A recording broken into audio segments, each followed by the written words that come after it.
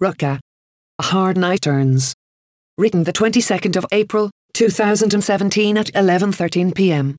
3-4 minutes. Some nights don't end the way they start. Tonight Oliver and I were in the audience at the Walrus Talks at the Confederation Centre of the Arts, an evening of short talks by interesting Canadians, one of 13 such events organised this spring across Canada. Oliver, for reasons I didn't completely understand, but nevertheless supported, came equipped with a list of questions. By way of trying to head off any frustration that might arise both from the night's programming seeming not have much in common with the questions on Oliver's list, and from there being no Q&A on the agenda, I gently suggested that this might not be a night where Oliver's specific intellectual itches got scratched. Alas, this groundwork had the opposite effect. Oliver immediately got rather agitated, and my mind started to go into how am I going to manoeuvre my anxious son out of here without upsetting Graham Greene mode. Oliver, of course, would have none of this, as if anything is true of him, it is a steely determination to finish anything he starts.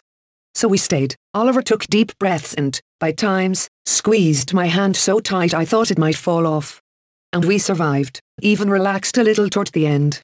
As the crowd let out, we dutifully subscribed to the Walrus as was requested, enjoyed the bountiful buffet lunch, chatted with friends, signed the big map of Canada, and then prepared to head off into the night.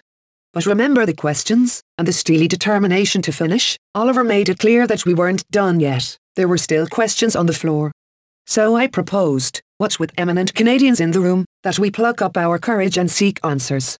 Truth be told, it was only I that needed pluck, as Oliver was primed and ready.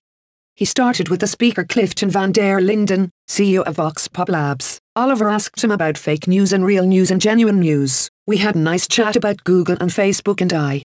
Next he sought out speaker and Colonel Grey Alum, Chris Joe for answers about his views on social media. This led to a chat about engagement and voting and whether politicians who seek advice from advisory councils actually want to listen to it. Oliver finished the evening by patiently waiting to speak with the Walrus publisher and the evening's convener, Shelley Ambrose, and asking her what's your view of this island of ours from the viewpoint of the Walrus? Shelley, it immediately became obvious, has exceptional people skills, and spoke directly to Oliver, rare than you might think, alas, and answered his question with passion and conviction.